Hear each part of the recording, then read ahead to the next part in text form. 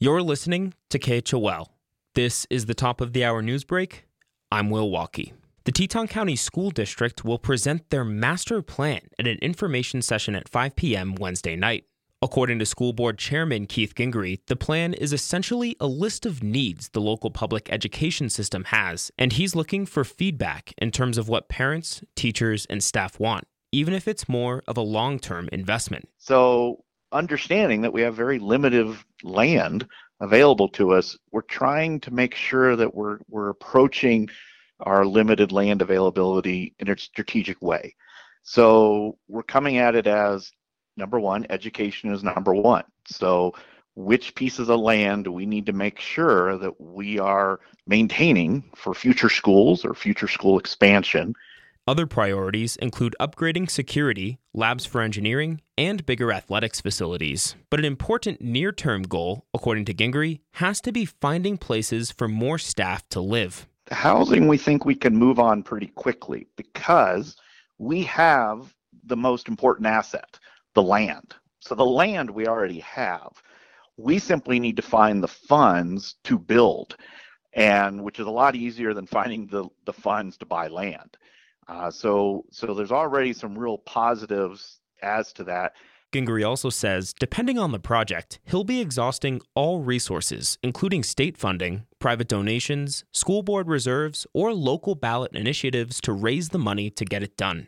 But nothing is set in stone yet, so he's looking for as much public participation as possible to help hone in on the school district's priorities.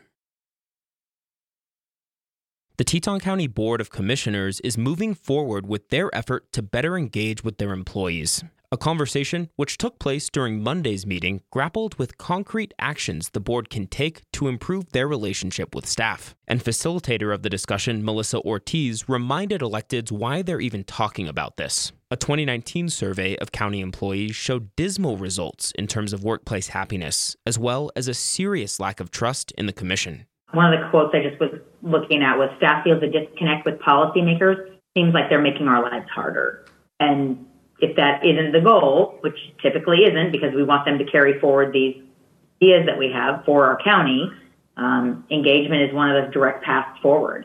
Concrete actions still haven't happened yet, but much of the conversation focused on creating avenues for better communication in terms of what staff are doing and how the public or media members can get involved, as well as better ways to give feedback more often. Conversations surrounding this issue will continue in December. And finally, federal rental assistance is available for Wyoming residents struggling to make ends meet in the current housing market. The Cowboy State has received $352 million in federal funding to help with emergency rental assistance, but has only doled out $10.5 million thus far, and just $189,000 in Teton County. Emergency rental assistance pays landlords, utility companies, or internet providers for anything unpaid after March 2020 or for anything in the future, and it can also help with legal services or disability assistance. More information is available at dfs.wyo.gov/ERAP or at 1-877-996-3727.